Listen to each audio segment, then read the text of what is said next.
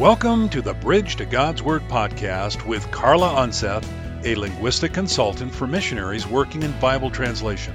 We invite you to visit us at www.bridgetogodsword.org to learn more about Carla's ministry.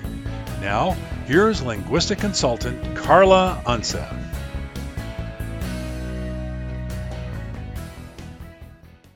Hi, this is Carla Unseth, and welcome to today's episode of Building a Bridge to God's Word.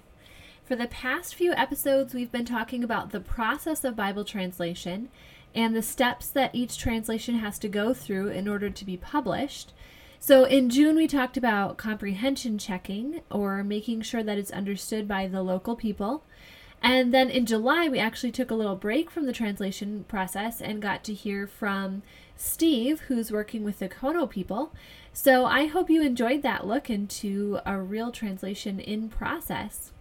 So today we're going to go back to the translation process and look at the next step, which is the consultant check. So this part's especially interesting to me because it's a large part of what my role will be with Pioneer Bible Translators. Up until this point, the Bible translation team has pretty much worked internally. So they have someone on the team who drafts, and then everyone on the team works together to do the checks and revisions. But, as we all remember from English class, it's always good to have an outside person look at your work. So at this point, a consultant comes in and looks at the work that's been done and makes suggestions for improvement. So this outside consultant brings to the table some biblical expertise, including knowledge of the original languages. They have a deep understanding of the biblical text through study they've done on their own, and they also have access to additional resources like commentaries and that sort of thing.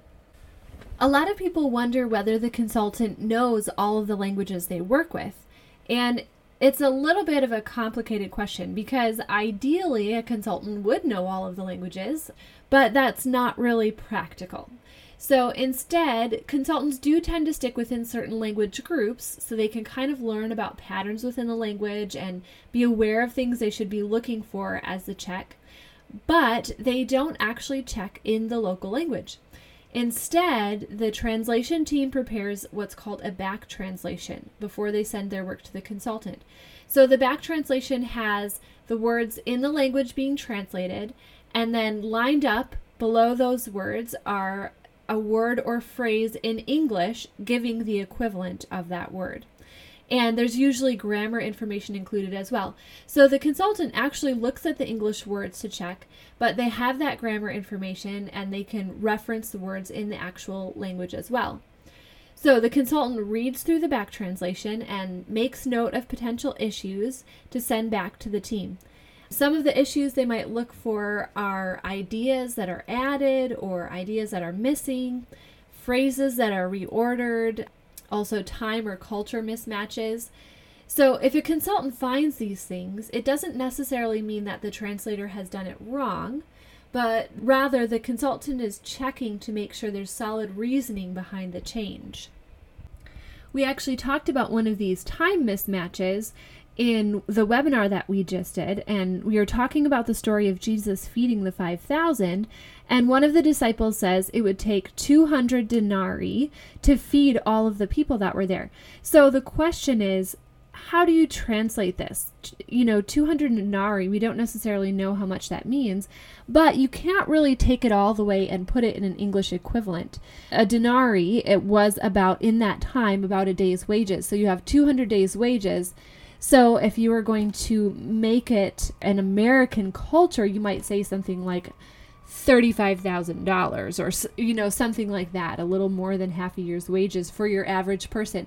But you can see already that there's a lot of problems with doing a translation like that because it's so specific to one time and one culture and even one specific demographic within that culture.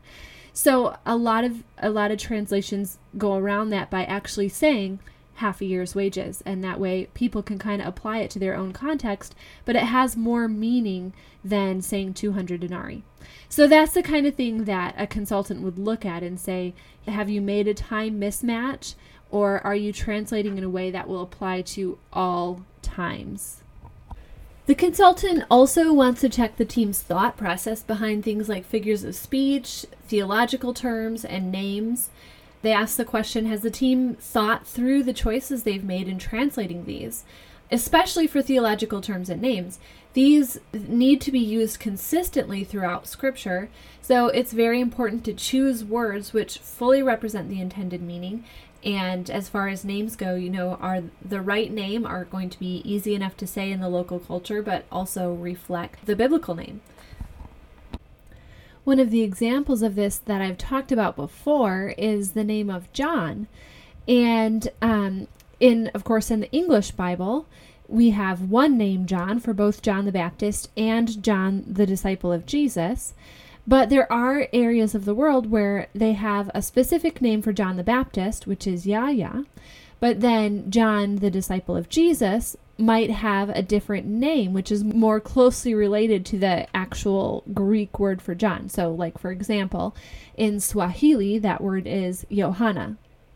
So a team has to choose if they're going to translate Yohana for both of them, or if they are going to do Yahya for John the Baptist, so that people already familiar with John the Baptist will understand, even though that's different than the actual original biblical texts. So that's a question that translators have to deal with concerning a name, how you translate a name.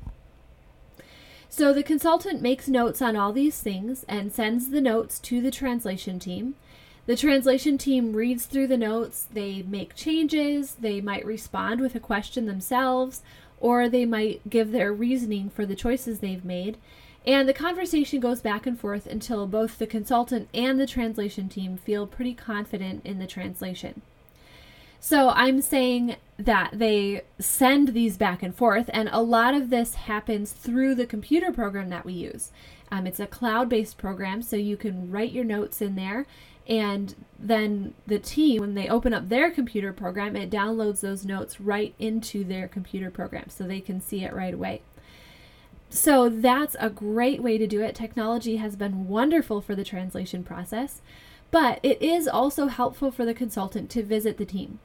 In a face-to-face meeting, lots of these issues can be resolved right away because you could just talk through it together, come to conclusions, and you're done with these issues.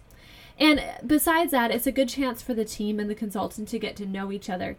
They can feel like they're on the same page and working toward the same goal. Sometimes technology doesn't give you that feel. So it's nice to have those face-to-face meetings also.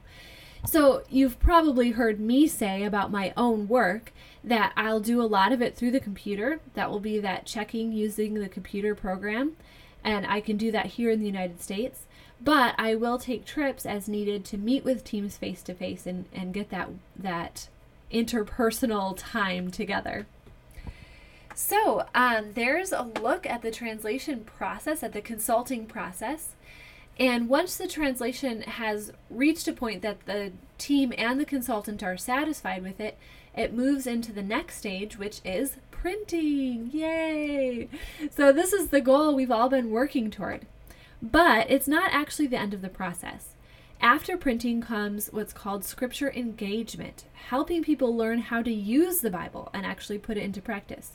So on the next podcast, we'll talk a little bit more about printing and scripture engagement. So I will see you next time on Building a Bridge to God's Word. And in the meantime, feel free to contact me through my website, which is www.bridgetogodsword.org. And thanks for joining me.